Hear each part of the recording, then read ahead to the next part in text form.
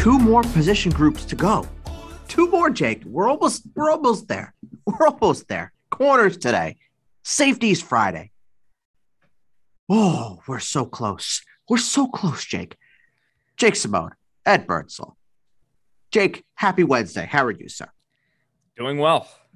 We're there. Good week so far? Nothing I can complain about, so I consider it a good one. Nothing you can complain about yet.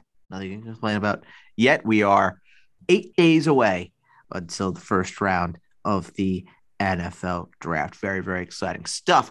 Our safeties episode, Jake and I, will be out on Friday. A reminder, no Basement Talk podcast this week, so it'll be just Basement Talk podcast fantasy show with Jake and I. Obviously, we did the defensive lineman episode on Monday. Go check that out. We're doing corners today, then safeties Friday. Then Tuesday, you will be hearing Jake's mock draft, which will be very, very exciting. An episode dedicated to Jake and his mock draft exclusively. And then Thursday morning will be Adam and I with our mocks. Then Thursday night / Friday morning will be reaction from round one with Adam, myself, and a snippet of Jake while he is in Atlantic City. And then on Monday, it is back to the same schedule. Adam will return to the Basement Talk Podcast Fantasy Show, and Jake will return to the Basement Talk Podcast. Very, very exciting stuff. So before we get into the corners, before we get into the NFC North draft needs, as promised, we were going to get to those today. We have one quick question, and this comes from Kyle. Jake, where's Kyle from? The Mecca, Portland, Oregon. It's just a fantastic, fantastic place. And I do truly apologize to my people in Portland, Oregon for not being higher on Kayvon Thibodeau. Or a true oversight but on my part. Won't happen again.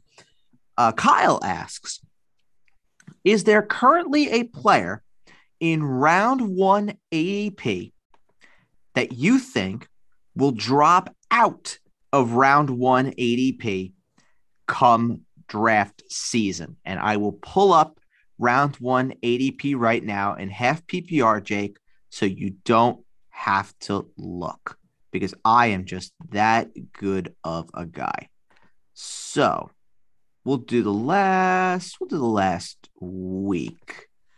Here we'll narrow it down. So the top 10 as of now in half PPR. Jonathan Taylor at 1, Cooper Kupp at 2, Austin Eckler at 3, Christian McCaffrey at 4, Derrick Henry at 5, Javonte Williams at 6, Jamar Chase at 7, Najee Harris at 8, Dalvin Cook at 9, Justin Jefferson at 10. Two names are sticking out. 2. Yep. Javonte. As sad as this is to say. As sad as it is to say, they're probably drafting another running back. Or bringing back Melvin Gordon. Oh, please. I mean, at least if they draft another running back, we can just say, okay, you know what? We see the plan. You know, with Melvin Gordon, it's like, what are you doing? Right. And also Justin Jefferson, I can see as a early second as opposed to a late first. That's kind of the other name that I was looking at there. But Cooper Kupp at number 2, I think that's pretty ludicrous. Anybody that's drafting Cooper Kupp second overall needs a freaking psych evaluation. I don't care how good the guy was last year. I don't think I would pick Cooper Kupp in the first round, to be completely honest with you. I struggle with it in half PPR. In full PPR, I think you kind of have to. In half, I do struggle with taking Cooper Kupp in round 1. And even Jamar Chase at 7, that to me is really, really high. Because, I mean, I wrote it in a column last week, talkingpointsports.com, the best and worst draft values.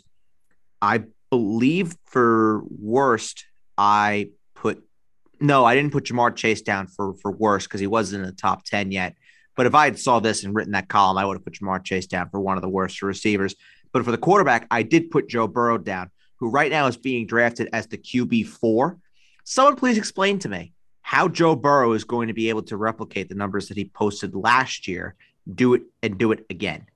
Yeah, I mean, Joe Burrow was a streamer up until December 1st last year. As crazy as that sounds, he was not a set it and forget it guy. He was a guy that people rode, and they're still kind of riding the high. I think that will calm down. But Chase, I think he's a first rounder, man. I think you're kind of selling him a little short, to be quite honest with you, especially year 2 in the NFL. For me, I just expect regression. I would take him top of the second round, but I wouldn't take him over Davante Adams. And I still think Davante Adams will get his. We're very much in the same boat on that one. That I would take Davante Adams over him. I'm very torn between him and Justin Jefferson. To me, they're very, very, very similar. I just want to read what I wrote from the column because there was a statistical breakdown here. I'm just going to read it word for word. And you can obviously follow along, talkingpointsports.com under Bird's worst values. And I'll just read this verbatim. No sense in me just trying to go off the cuff when it's written down and published. So Burrow led the NFL a year ago in yards per pass attempt with 8.9 with a 6.5% touchdown rate.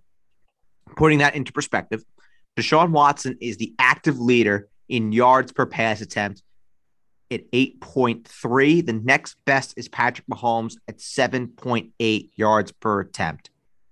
And there are no other quarterbacks that average more in their careers than Watson and Mahomes at 7.8 yards. Mahomes is also the active touchdown rate leader at 6.4%. So doing the numbers and working it out, you need to expect that both the yards per attempt and the touchdown rate numbers are going to come down for Burrow. So if they do, Burrow would probably need somewhere in the range of 38 to 42 pass attempts per game over a 17-game basis to match the numbers that he put up a year ago, which were 4,600 yards, 34 touchdowns, and 14 interceptions. I'm sorry, at QB4, that is not happening. And you don't really get the rushing upside either. Bingo. If you're taking a guy as the top 5 ranked quarterbacks taken, to me, you have to be able to have some type of rushing upside. Agreed. I completely agree. The guys for me that I think are going to drop out, I have a sneaky feeling about Dalvin Cook that potentially that he could fall out a little bit. I think that'd be crazy because I have him at number 5 in my ranks right now, and I'm pretty comfortable with him at number 5. But to see him all the way at 9, that's really something. That the fantasy community is kind of souring on Dalvin Cook a little bit, which to me is interesting, but I definitely see the concerns, especially with a Sean McVay disciple, now the head coach of the Vikings, where pass catching running backs are not exactly the focal point of their offense, and they want to use their number 1 receivers more. So I understand Justin Jefferson being up and Dalvin Cook being down a little bit, and Jamar Chase for me, I would expect to drop out of the first round, but I don't. He may even go up, quite frankly, from 7 just because his name is Jamar Chase. I think year 2 in the NFL too. You have to figure, right? He's not like got to have some regression. Yeah. And I think we need to also point out when we say regression, that's not saying that he's going to be bad. All we're saying is that he's just going to regress back to what his mean would normally be. So maybe the best you get out of Chase is 75, 80 catches, 1,000 to 1,100 yards, 7 touchdowns. I disagree. I think I would take the over on the yards. Probably. You got to remember, he disappeared for a solid month and a half too last year. Yeah, no, that's true. That is true. But this is also, me as well. I do expect T. Higgins to close the gap a little bit on Chase. We said that late. I don't think so. I think it's coming. I think it's coming because teams figure it out. Teams figure it out. I think sooner rather than later, teams are going to decide, you know what? We got to figure out and try and stop that whole Burrow to Chase thing. Have somebody else beat us that's not named Jamar Chase. And that guy could be T. Higgins. If he plays, I mean, he's another one constantly hurt. If he plays, and surprised. Yeah, I'm sorry. No, go ahead. No, I'm surprised Joe Mixon's not like first round conversation type. He won a lot of people leagues last year. Joe Mixon's just on the outside. He's number 12. Okay, so in 12-team leagues, yes, he's probably. I do everything 12 teams, so Yeah, he is he's a first rounder in 12 team leagues, and T Higgins right now is being drafted 32nd overall. Oh my God, that is terrible. It's so high. It's so That high. is terrible. And I like T Higgins. I like him, but in the third round, it's the Bengals premium. Yeah, You're no. you're buying into Joe Burrow. You're buying into that whole passing game, and to pay a premium on that is just silly. And just because we want to have a nice laugh and we enjoy laughing about things here in this program because we're just full of laughter and we're full of fun. Joe Burrow is currently being drafted 39th overall. Yeah, it's just we got time. He's Not being gonna over. drafted in the top of the fourth round in 12 team leagues. What drafts are going on at this point in the year? Best balls, some expert drafts are going on right now, I but don't know what experts are drafting fantasy football before the actual NFL draft, but not me, God not bless. me, not me. I can tell you that right now.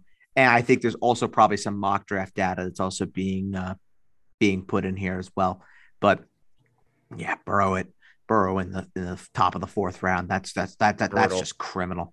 That's criminal. T. No, thank Higgins, you. 32nd. Yeah. Yeah, no, thank you. I consider me for the most part, and this is going to come up in conversation, I'm sure, as we get closer to drafts. Just consider me right now out on the Cincinnati Bengals. Period. I'm in on Joe Mixon and Jamar Chase. I'm It depending on de- the depends on the ADP for them. yeah, it depends with Mixon. It depends with Mixon because he just decides he wants to have fun with me every chance that he gets. When I back him up, he lets me down. When I kind of lean off of him, he has a career season. So I'm looking at him right now. I have his jersey down in the basement, and I'm looking right at him, and he's just staring holes into my eyes. So thanks, Joe. Okay, let's go and talk about the corners. So you guys know how we do this by now. We go 5-2-1. So let's start with number 5. I'm going with Andrew Booth Jr. out of Clemson. I'm going with Marcus Jones out of Houston. Ooh, okay, interesting. I went with Daxton Hill out of Michigan. He's a safety for me. Okay. Daxton Hill. Okay. I have him down as a corner, can play both. I have Kaiir Elam out of Florida. Interesting. Kaiir Elam is my sleeper, so we will talk more about him. Number 3, I have Derek Stingley out of LSU. I have Trent McDuffie. Number 2, I have McDuffie. 2, I have Stingley. And 1, Sauce Gardner. Far and away. I have Andrew Booth. No, I'm just kidding. I have Sauce Gardner. You- I have Sauce Gardner. Let me look at I think I have Sauce Gardner as a top. I think Sauce Gardner is Sauce Gardner is my 4th best player, so I'm pretty high on him. Sauce Gardner is my 9th best player. Yeah. So we're very much in the same ballpark. So let's just get right into it. My crush for this draft and the way you've waxed lyrical about him, definitely your crush as well, Jake. Sauce Gardner. The stat with me that really jumps off the page when talking about Sauce Gardner is the fact that he has just had since his freshman year, when he was a true freshman at Cincinnati, up until now, his junior year, he did not allow a single touchdown in coverage. Not one. And when you turn it on and watch him, you go, okay, well, there's why. There's very little, if any, separation at all with the wide receivers. And then, oh, wait, the ball's in the air. No, he's going up and trying to make a play on the ball. He's also a ball hawking cornerback as well. Like, when there's opportunities there, he's got good hands. Like, he'll intercept the football. Like, this is not – I'm trying to think of some guys I'm just trying to think of some corners off the top of my head coming out where they just had horrible hands and the ball skills were not there at all. Like, you see this all the time in the NFL. Byron Jones. And, I mean, yeah, you're right. Coming out, yeah. Coming out, and he developed them over time. Yep. Just the ball skills are there. Like, you could be a good corner and run with guys all you want, but when the ball's in the air and you don't know where it's going, like, that's a problem. And Sauce Gardner does not have that problem. On contested, like, 50-50 balls, he's right there. He can go up and get it. He can – the bigger receivers in the NFL, he's 6'3", but he plays like he's like 6'5", 6. He plays bigger than 6'3", if that's even possible. And to be honest with you, It's just the versatility. You don't necessarily, he fits any scheme, right? You don't need to put him in a primarily man coverage or primarily zone. He could do both just as well. Like, I don't even know which one he does better, to be completely honest with you. I thought he did them both just as great. I think he excelled more in man, but in zone, he was not bad either. I really thought it was just about even both ways. The one, other than, I mean, let's be honest, but playing corner, it's a lot of coverage and not the best tackler. That's my only thing. He wasn't like an awful tackler, but some arm tackles, some going high, stuff that needs to be worked on that I have confidence in. He's also a great young kid, too. They blow ravingly about him out of Cincinnati. He's probably one of the best players that's ever come out of Cincinnati, to be completely honest with you. So that's something that I think will be coached, but he does things that you simply cannot coach at the next level. The physical side of the game is where he lives. He lives off of those nice little bump and runs at the line of scrimmage, really getting in the receiver's face. He lives just getting into that physical side of what comes with being a man-to-man corner, which immediately was very clear when watching him on film where he struggled. He really, I don't want to say struggled because he definitely held his own, but if there's one critique that I had against him with where guys beat him, it was with pure speed. Gardner was not the kind of guy that's going to wow anybody with his speed, but what he did quite well was he was able to mask that speed with excellent transitions, excellent pivots, and he was able to really just shift on a dime and make plays on the ball. And he kind of became that wide receiver in coverage where he was able to go up, win 50-50 balls, come down with the picks. And that's what you want out of a shutdown corner. And I have had to ask around about, what the consensus is about Gardner from an NFL circle perspective. And pretty much every single scout, every single source that I've talked to has said that Gardner is going to be a top 10 pick just based on the way that he's handled himself in interviews, that teams think he's a really, really good kid. He's a good football player, has good IQ, and he plays a position that is a premium in the National Football League, which is corner. That's a foundational position. It's what defenses are built around. And Sauce Gardner is perfect to be a potential next cornerstone for a franchise's defense at the next level. It's almost like I can kind of see Sauce Gardner like later on in his career transitioning to safety too. He's just got that good of ball skills, and I can see it. Like you said, he's not necessarily. I guess he ran pretty well at the combine. I got to say, I thought right. I mean, he was like a 4.4 guy, right? 4.41. Yeah. Okay. I thought honestly like he would run a little bit slower, but you have to think as a shutdown corner, like what shutdown corner has there been where you're like, yep, that's the fastest guy in the room right there. Like Darrelle Revis was not the fastest guy. Like he was fast, but he wasn't like. No, he wasn't lightning quick, but I will say at the combine, he tested particularly well where on film, he didn't run that typical 4.41 that I saw. He just played a little bit slower, which isn't a bad thing. It's not a critique on him, but he's just not going to wow anybody with that elite shutdown speed that maybe we see from other guys, but everything else, the intangibles are there. And he very rarely is going to make a huge mistake in coverage. That's just not what Gardner does. Fundamentally, he is so sound.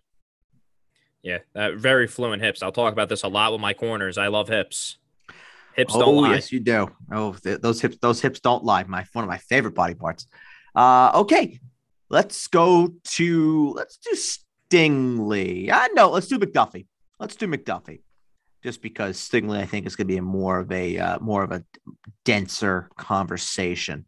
The one hit on McDuffie is that he just doesn't have the length that a guy like Stingley or Gardner does, but what he makes up for it is he's just a shutdown machine. He's only allowed 16 catches from 36 targets, and it only conceded 111 yards and no touchdowns conceded in 2021. And if we're going game by game, I tried to keep track of it. I don't believe he allowed more than 38 yards in a game for a receiver that was in coverage with him, which is simply astounding. Honestly, to me, he's a little bit more of a nickelback, which is fine because that's the way the NFL, all the time in the NFL, you're playing at least 3 or 4 corners on the field. Sure. Like there's very rarely like, okay, here's a wide receiver wide, there's a wide receiver. There's always a slot guy in the field. So that's a starter at the end of the day. Like he is made for, just think about the premier slot options in the NFL, right? Like a Cooper Kupp type or like Julian Edelman back in the day, Chris Godwin that slides inside for Tampa Bay. Like this is who Trent McDuffie is made for, to take out of the offense of the opposing team. And to be honest with you, yes, I like him better on the inside. Doesn't mean he can't play the outside. Like he still would be an effective corner, but to me, to get the most out of him, it's on the inside, smaller, thinner receivers where in press man coverage on the outside against the bigger bodies, he can kind of get pushed around a little bit to me. That's kind of where he struggled. But getting in and out of cuts, like I said, fluent hips, like this guy, the quick bursts and quick movements with him are slim to none. But he runs into trouble where, okay, you know what? 6'4", 6'5", go up and get it. He didn't do well there. They're going to catch it over him. Running deep, vertical speed. He might get blown by, but quick, agile, make the tackle right away in space. This is a modern NFL corner to me. And where you're seeing a lot of teams, right? They put their best receivers, not necessarily the bigger guys, in the slot. We saw it with Green Bay, how many times they put Devontae Adams in the slot, for crying out loud. This guy in the middle of the field will be a warrior for a team. And honestly, graded pretty well for me too. Like, I don't know about you. I have him as my 19th overall player. So a top 20 player. I have him at 27. Okay, so you're lower on him. And lower on him, but I still like him a lot. I like him a lot too. Like to me, you think of teams with the fit. Philadelphia makes a ton of sense. They need secondary help. I don't see how he gets past New England at 21, to be quite honest with you. I don't either. And I definitely wanted to run this by you, R.E. McDuffie. I actually think he could translate really well to being a safety at the next level, just because of the ability that he has. I think he's the best tackling corner in this class by a lot. He may be on the shorter side, but he is not small, and he does not play small either. And he is quick. So if you want to potentially get him out of sticky situations where he's going up against taller receivers, put him at safety, let him free roam a little bit, and you guarantee that he's going to get some help somewhere, but you just can't put him on an island against receivers that are 6'2", 6'3", because otherwise he's just going to get burned. Yeah, I mean, I haven't really thought about that. I don't want to really like over exaggerate it where like he was just god awful, a complete liability. Like, no, he wasn't that, but let's put him in positions to succeed, right? If you can avoid it, yes, like try to find better options, but he's not necessarily like a slouch out there on the outside. But I haven't really thought about him playing safety. I can kind of see it. He kind of reminds me a little bit of Daxton Hill, who's kind of just like the do-it-all cover guy for Michigan that played a ton of slot. I mean, I can see why you had him as a slot corner, but yeah, I could see it. McDuffie, I think also he needs to be in a system that is very zone heavy. I just don't see him as physical enough to thrive in a system that's man heavy. Yeah, I would agree. I wouldn't say he was terrible in man coverage, but no. I would say zone and primarily as your nickel corner, you're going to get a really, really, really good football player right away, I might add as well. Let's go to Derek Stingley, perhaps the most polarizing player maybe in this entire draft. You want to see the good with Derek Stingley? You have to go back to 2019 with the juggernaut LSU team that ended up winning the national championship. 5-star recruit out of Louisiana. He was the defensive star on a defense that had a lot of stars in 2019. Then 2020, not great. Only played in 7 games. 2021, not great at all. Only played in 3 games. Stingley really, really polarizes. And I think with him, a lot of people around the industry, around the scouting community, are banking on that 2019 film, the 2019 version of Derek Stingley to still be there. It's interesting because you turn on 2019, you're like, wow, this guy could be the best corner in pro football. Honestly, like that's my big takeaway. Like it was that special. Other than the Alabama games, I think both times he played, he didn't hold up particularly well against the Alabama receivers. But let's be honest, the names that Alabama was putting out there, like not a ton of college corners or who does who really holds up against Alabama and shows off against Alabama? Not many. Sauce Gardner did. Okay, fair. Sauce Gardner did. But yeah, I see what you're saying. But not many have success against Alabama. With Stingley, the game that I always look back to is the national championship game. Like, I thought that was the, what do you, like that defining, like, this moment. Is, yes, exactly. The coming out party. Again, more so in the scouting realm, yes. Like, that the was coming out party on a national stage where everybody is watching. People could see Stingley and be like, wait, who's that guy? And he was 18 years old, I think, too, at that time. Yes. Like, yes, he was. And then you turn on, just getting to my next point, then you turn on 2020. You're like, whoa, this is not good. And then you turn on this year and you're like, wow, that is awful. Like, awful. Teams have to do a deep dive into this kid. You need to see, are you committed to this? Like, what? Like, are you more interested in what football will bring you rather than, see what I'm saying? That you just love football rather than the things that it will bring you. Correct. You know what I'm saying? Spot on. I heard he's very family. I mean, listen, everybody loves, I'm a family guy. You're a family guy. He's very family oriented and driven. So that will be something that comes up too. But you have to make it that to me, it's all psychological. I think the intangibles are all there. Tested great. He has one good year of film. Granted, it was 2 years ago. Is it psychological or was it a fluke? I'm not an NFL. I'm not sitting down with the guy. Like, I can't see what was going through his mind. I've never talked to Derek Stingley. You've never talked to Derek Stingley. I think it's more of a mentality thing that needs to be addressed because we all know the tools are there. It's just needs to go to the right locker room. Number one, coaching, I think, will matter. And I think playing on a good team might matter too. Where you can get that competitive side in him. I mean, that was one of the other things as well, where 2020, 2021, teams weren't as good. And the play definitely was lackluster.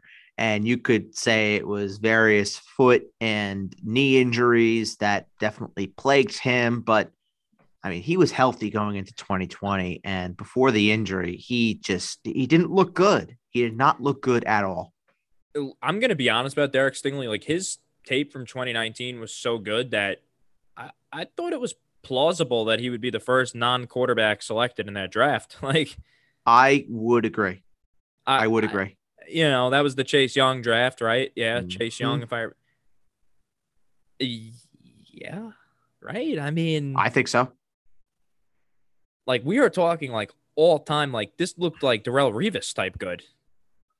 After 2019, there were people that were mentioning Stingley and Revis in the same sentence. Yeah, where you put Stingley on an island and against your number one receiver, and bam, it's have a nice day at the office for that receiver when they're not doing anything because Stingley is just taking them out of the game.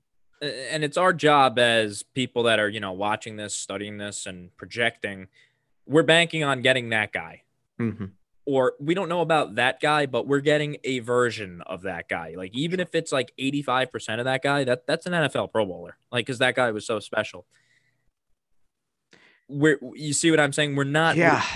But we, like I said, though, like, you need to do a deep dive into this kid. You need to figure out what the heck the problem was the last 2 years. You need to check on the medicals to see, okay, is this like a recurring thing? Or obviously there's people that know a lot more about the medical field than us. Like, they can kind of tell, like, this is where his body's at right now.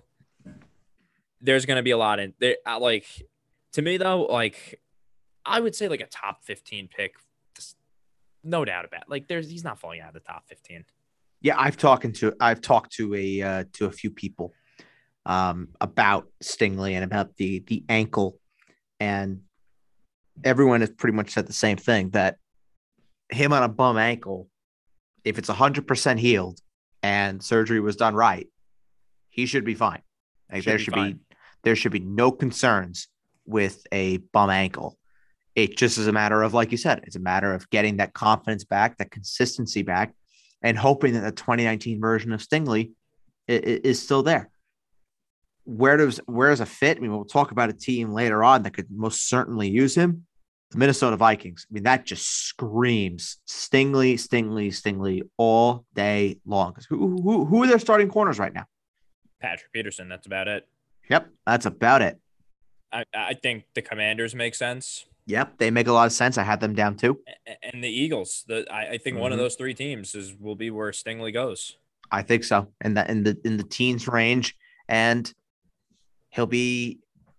You have to bank on him potentially having that 2019 season, or at least showing some growth.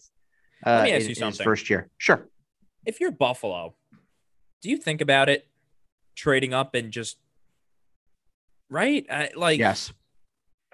It makes a lot of sense, man. Like a team like that, you need to swing for the fences. A fellow Tiger. I don't know, man. I would do it if I were Buffalo. I would try to find a way to get up there and try to pair Derek Stingley with Tre'Davious White. I think that's a great spot for him too. I think it's an excellent spot. And if Buffalo is going to go where they want to go and where a lot of people think they can go this year, which is AFC Championship, maybe being the AFC representative in the Super Bowl, you're talking a pick in the late 20s, early 30s. How does that really help you in 2023? It doesn't help you. It doesn't. So take your first round pick, take 25, take your first round pick next year, take a mid round pick this year, trade up into the early teens. Boom, Stingley, done. Like if you called Minnesota and said like Minnesota's kind of like a weird team, right? Like I feel like a first year head coach could be, they got some time, first year staff. Like, hey, here's our pick this year. Here's like a third and a first. I would say like a first next year would probably have to be in play all the way from 28. Yep. But if you're Buffalo, if you ultimately go where you need to go and this guy pans out and you get a version of the 2019 tape, like you're going to where you need to go. And that pick is irrelevant at that point. Correct. Doesn't matter. Makes sense. Something to keep an eye on. And they are aggressive over there in Buffalo. I'm sure they are exploring all options. As they should, because they don't have a lot of needs either. At corner's a glaring one. Corner is the biggest one. And if you have the opportunity to go up and get yourself the premier shutdown corner in this draft, if all things go according to plan in Stingley, you have to do it. Because if Stingley hits, he's the best corner in this class by a lot. And then you have him and Tre'Davious White, two shutdown corners against Patrick Mahomes and Joe Burrow and whatever else the AFC North trots out there. Justin Herbert, Derek Carr. Herbert, Derek Carr, yep. Deshaun Watson as well, pending. The AFC is loaded. Listen, if you're Buffalo and you're playing in shootouts, you're going to need corners. Yep. And hey, I would like my chances if I have both Tre'Davious White and Derek Stingley. I mean, look at what the Chargers did, bringing in J.C. Jackson with Chris Harris, and then you have Derwin James at the back. Asante Samuel Jr. Yeah. And they have Asante Samuel Jr. as well. This is loading up the secondary. And Buffalo, they haven't done that as of yet. They have two safeties that are all pros. They have a corner that's an all pro. You get one corner on the opposite side. That could be your up-and-coming guy, potentially be the heir to Tre'Davious White when that's all said and done. But in the meantime, it can be good enough as number two corner. Curtains. I like that fit a lot for Derek Stingley. All right, let's talk about Kaiir Elam. For me, the one thing with Elam, the penalties were a little bit of a problem for him. Massive problem. A little bit of a problem. But yep. But if there is a game with him where my jaw was on the floor, it's him against Alabama. Yep. Unreal against Bama. I believe he only allowed. No, they had a chance to win that game too. Yeah, they had a chance to win the game. I believe he only allowed 2 catches on 7 targets and had 2 breakups. against Bama as well. Some really, really impressive numbers from the former Florida Gator. I like the frame a lot with him. He kind of reminds me of kind of like a Brandon Browner. I don't know if you remember him back in the great shout. The Legion of Boom also was another guy that had too many penalties. But here's the thing. I've noticed a lot in the NFL. They're kind of letting the guys play a little bit more than they do in college. I think he'll use those 5 yards to a full advantage. I would say so. In the NFL, I don't think he's necessarily your number one shutdown corner, but he's more of that number 2, can make plays on the ball, make big stops, particularly in the red zone as well, is an area where he excelled at for me, and be a franchise corner that could be a Pro Bowler. Late first round, I look at Kansas City, another team that needs a Super Bowl. By the way, that'd be another great fit for Derek Stingley if they wanted to just mortgage everything and trade up for another corner. Yeah, but he would be the number 1 in Kansas City. I don't know if he's ready to be a number 1 right away, Stingley. Yeah, no, but playing for Kansas City and Patrick Mahomes helps. But I mean, sure, hell yeah.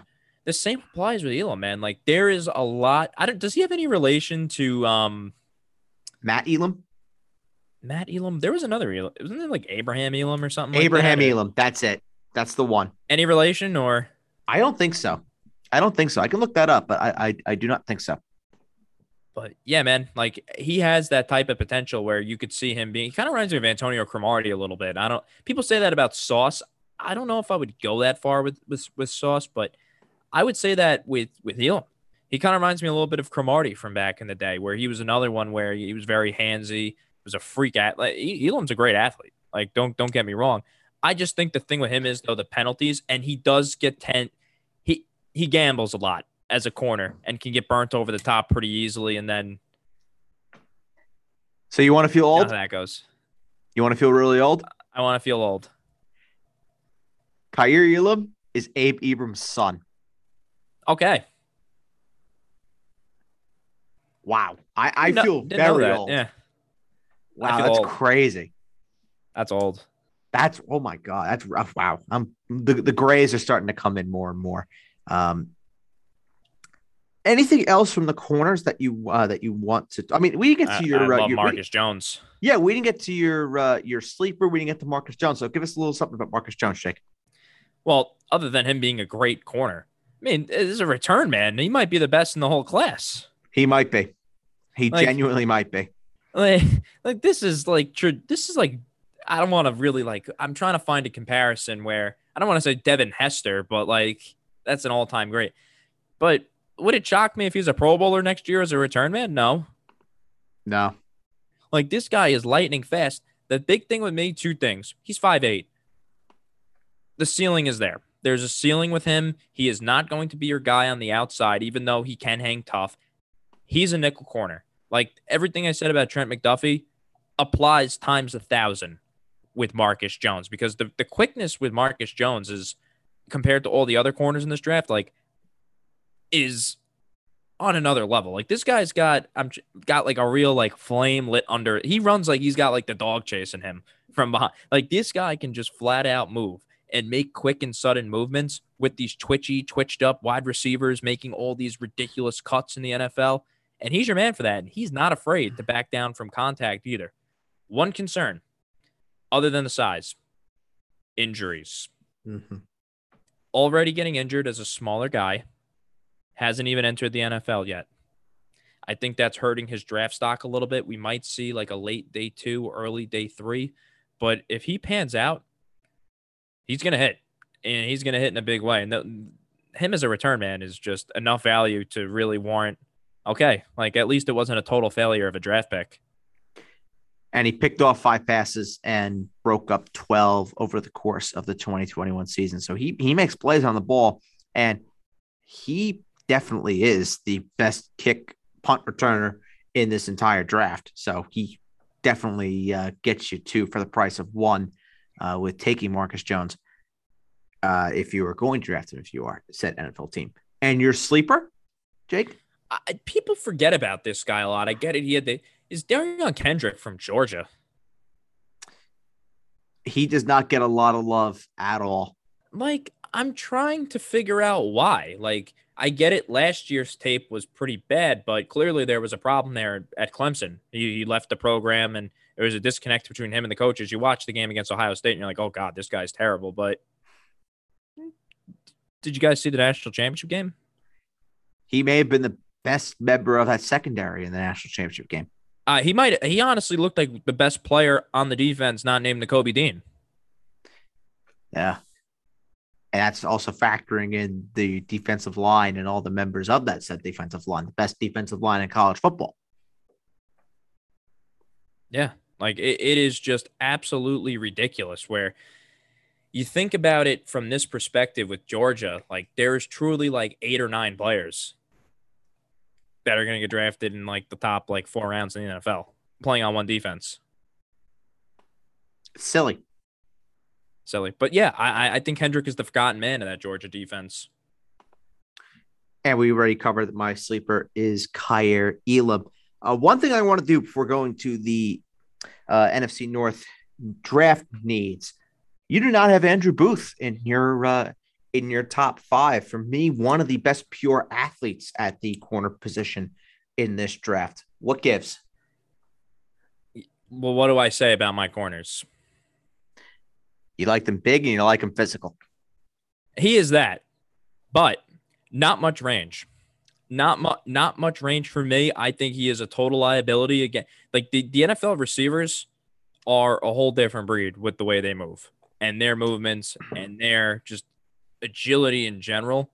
Whereas in college, we saw him get cooked. Like he gets burnt. Like when he gets burnt bad. That worries me some in the NFL. Sure.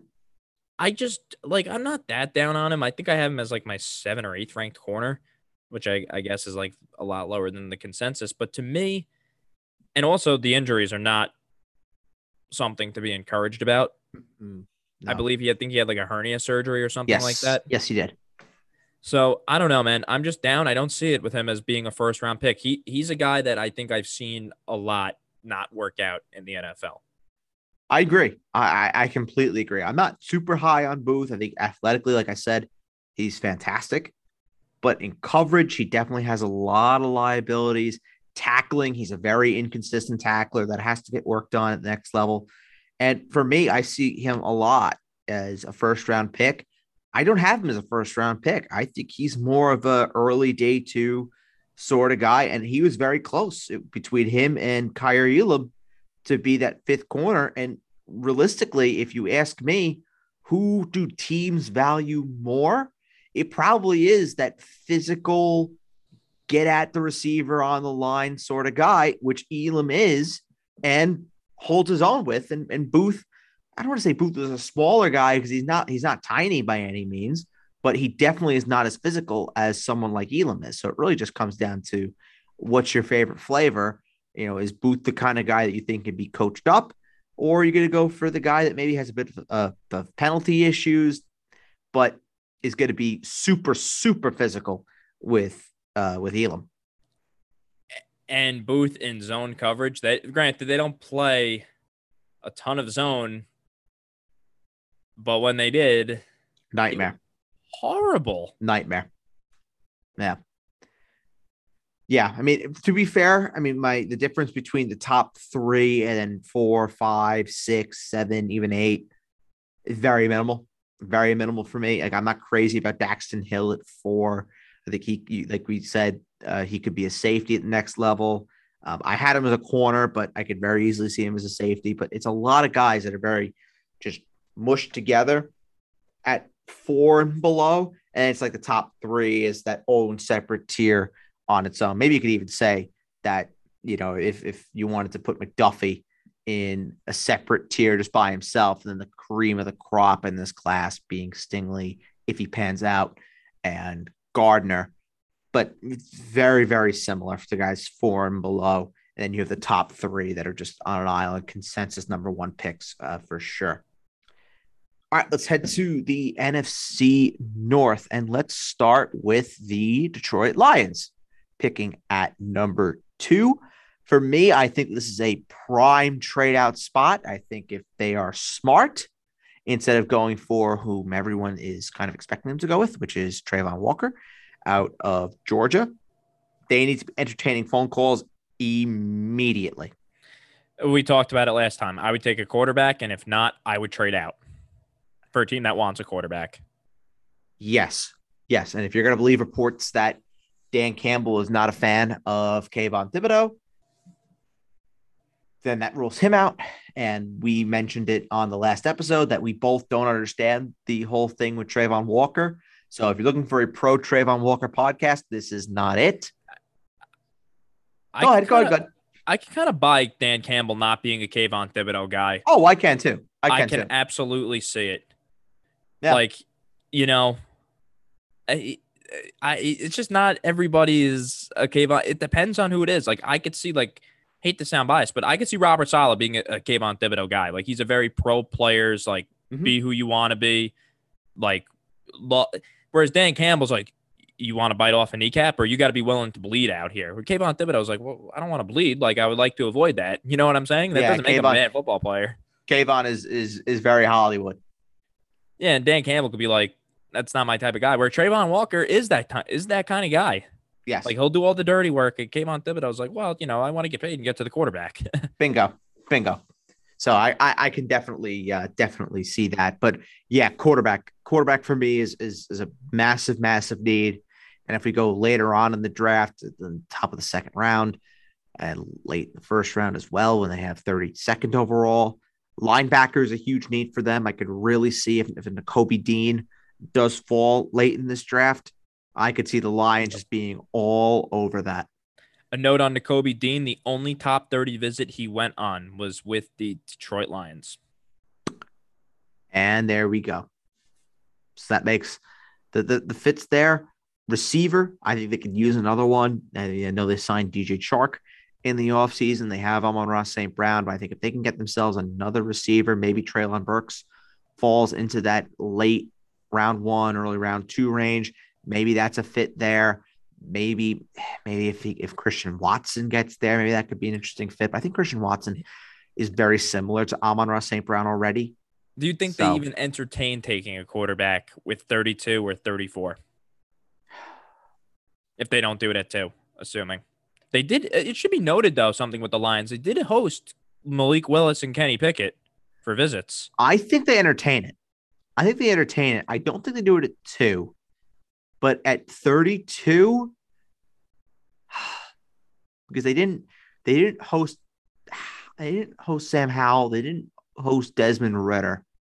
I don't think they hosted Matt Corral either. They didn't host Matt Corral either. No, but Matt Corral, so he's not going to be there. I think if they're going to take a quarterback, they're going to do it at 2. So I don't think they do it. I don't think they do it at 32. But it would be a real surprise, I think, if they took a quarterback. But a decent one, because as we talked about on Monday's program, I mean, take a quarterback now. Do it. And if you want to contend this year, contend. So that way you're not staring down the barrel of being 8, 9, 10 overall next year and missing out on potentially having a quarterback. I'm not even going to lie. Like, if they're that bad, I don't think Dan Campbell's going anywhere. Like, they very well could just take a quarterback again next year and just try again. It's true. No, it's very true. So, I mean, Dan Campbell's going to get his guy one way or the other. Jared Goff is not his guy. So they're going to give Dan Campbell the opportunity to get a chance with whomever his franchise guy is going to be. I don't know if that guy is from this class, but I mean, damn it, they should at least try. Absolutely. Because every time you have the number 2 pick, take your shot. Unless there's a trade package that you get that is too good to pass up from namely Carolina, maybe New Orleans, or any other QB needed. Seattle, maybe the Falcons, but again, we've heard nothing about the Falcons being interested in any of the quarterbacks, which to me is...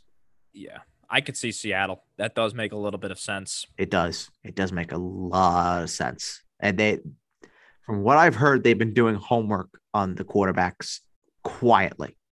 Yeah. Very, very, very quietly. All right, from the Lions, let's move to the Minnesota Vikings. Corner for me, linebacker, maybe a third receiver. I think could be one an interesting spot there. And an under the radar one, I think safety could be an interesting fit for them, and they could be a very fascinating spot for a guy we'll be talking about on Friday, Kyle Hamilton. Kyle Hamilton next to Harrison Smith. Oh wow. Oh wow. Yeah. Yeah, I had Hamilton going my latest mock to Minnesota, I believe. So we'll see about next week's mock. But yeah, I don't think you left out any needs. Maybe another offensive lineman if we had to pinpoint one. I don't know if they're really in the range in the first round. Maybe at some point during the draft. They draft pretty well, Minnesota. Yes, they do historically. Historically, they do draft pretty well. I think they'll do right by their team, but I thought you really hit the nail on the head with their needs. Really no need for me to really just say the same thing. The Chicago Bears. I mean, what don't they need? Well, you gotta give Justin Fields a little bit of help, right? Yeah. You Don't need, have a pick in the first round either. yeah, that hurts. Receiver. Mm-hmm. It's just interesting because if you're Chicago, like, do you find a way to get into the first round with Chris Olave? I think you have to at least consider it. I think you have to try. I think you have to try. Like, you have 2 seconds. Yeah. I mean, maybe if there's a team like Tennessee, maybe Kansas City trades out with one of their picks, gets 2 additional second round picks. I think Olave is going to go a lot earlier than people think, though. I do too. I've heard Arizona have done significant work on Olave. I think that's really late. I could see him going to the Commanders as early as 11. To be completely, I had that in my latest mock too. But especially if Garrett Wilson is gone at 8, with the Falcons doing their homework on him, New England at 21. And there's a lot of teams with multiple first round picks too. So, in a draft that's not considered to be the deepest draft in the world with high end talent, maybe I could see it. But they need a pass catcher. They need a defensive tackle. They need a pass rusher now that Khalil Mack's gone. They need a lot of things. I think Chicago is a ways away. It's a really bad situation for Justin Fields. And really they need offensive line all the way around. They need a tackle. Yeah, they need a tackle. They need a guard. They need a center. They need all the help they can get along that offensive line. So it's really just pick a spot, maybe outside the secondary. I think secondary they've done a pretty good job revamping that. But outside of that, they need a lot of help in other areas, especially in that front seven defensively and along their offensive line. The Packers. My, oh my. I wonder what they need. What do the Packers need? As I'm staring at Devontae Adams, number 17, the Green Bay Packers, in the corner of my basement right now, sitting next to Amari Cooper, number 19 of the Dallas Cowboys. Wonder what happened to those guys this offseason. What could they possibly need? Yeah, they need receivers in a big way. The first time, I'm pretty confident in saying for the first time in Aaron Rodgers' career, he will have a first-round wide receiver. I would say that's a pretty solid bet. Yep. Name that sticks out to me that I think will be a great fit there is Treylon Burks. Yeah. Now, do we have any faith that Sammy Watkins? Hey, no. Sammy Watkins is going to be your first-round receiver that Aaron Rodgers is going to throw to. There it is. They're not going to draft a receiver in the first round, but they're going to say, you know what? We have a first-round receiver. His name is Sammy Watkins. Here you are, Aaron. None. I can't wait until he's a thing in fantasy. Oh, it's going to happen. It's going to happen, and it will happen. I mean, how poetic would it be if they draft 2 receivers in the first round this year? Oh, it would be downright hysterical. But they won't. I think they like Allen Lazard. Yeah, I think they do too. And you have Randall Cobb still there, but I don't know how reliable Randall Cobb really is. Aaron Rodgers demanded him to come back. Yeah, it's true. And I think they need a tackle too, because, I mean, David Bakhtiari was hurt for most of the season last year, and that offensive line really did struggle without him. 2 second-round picks as well. Let me give you one. I don't know if I sent you the mock this morning. Trey McBride in the second round. Interesting. Think about it. Get Robert Tonyan out of that place. Yeah, I like that. Get Robert Tonyan out of town. not out of town, but I mean, he's coming back from an injury, and like, no disrespect to Robert Tonyan, but he ain't Trey McBride with the ball in his hands. I'll tell you that much. No, Robert Tonyan is not my cup of tea, to put it mildly. I think they could use a bit of help on that defensive line as well. I think edge rusher and defensive tackle could be a way they go. Edge rusher mainly, given they have a hole with the loss of Za'Darius Smith in free agency. So that could be an avenue that they decide to attack. But wide receiver for me, that's the most pressing need that the Green Bay Packers have. A lot of people are like, oh, they're going to trade. I don't see the Packers as a type of team that trades up in drafts. No, they're not going to. They're not going to. They will take the best available wide receiver at 22. Imagine, I think the Jameson Williams talk is over. He ain't getting that. I don't see him getting past Philadelphia at 15, to be quite honest with you. The Jets pass on him at 10. The Jets pass on him at 10, yes. A guy that I could see maybe is Drake London with all the medicals and all the talk there, maybe. Yeah, I mean, we always have guys that have medicals that somehow find their way to fall in the build-up to the draft. So I wouldn't be surprised if London becomes that guy that takes a bit of a dip. So London, I would say London and Green Bay, with the way that he just goes up and gets balls with Aaron Rodgers there. Wow. Yeah. But I think more nice. Realistically speaking, you're looking at Treylon Burks. You're looking at Chris Olave.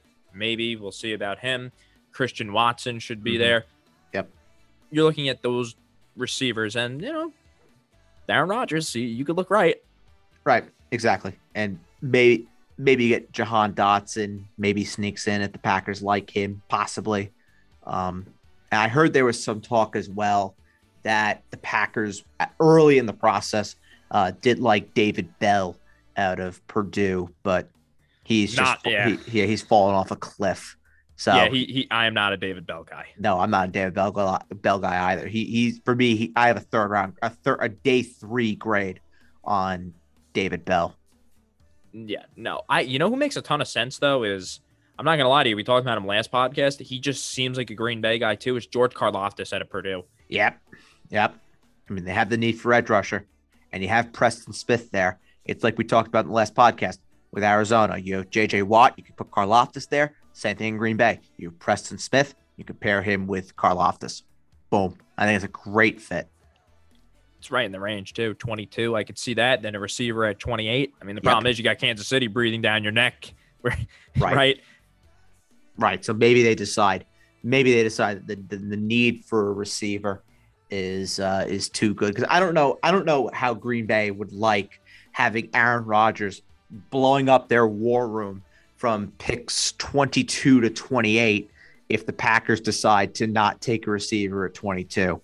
It might be a pretty hotly contested hour in the Rodgers household while he waits for that first round receiver. But wait, he has one. His name is Sammy Watkins. Oh, bro. What a note to end it on. Well, that is it for this edition of the Basement Talk Podcast Fantasy Show. Friday, we have the safeties that we are going to go over. We have the NFC West and all their draft needs, including the reigning defending Super Bowl champions, the Los Angeles Rams. For Jake, I am Bird. Everyone have a wonderful, wonderful rest of your week. We will see you on Friday, safeties NFC West. And then next week, it all heats up. Jake mock draft Tuesday, Adam Bird mock draft Thursday, round 1 review Thursday night / Friday, and then full draft review the following Monday. So until then, catch you on the next one. Love you guys. Bye-bye.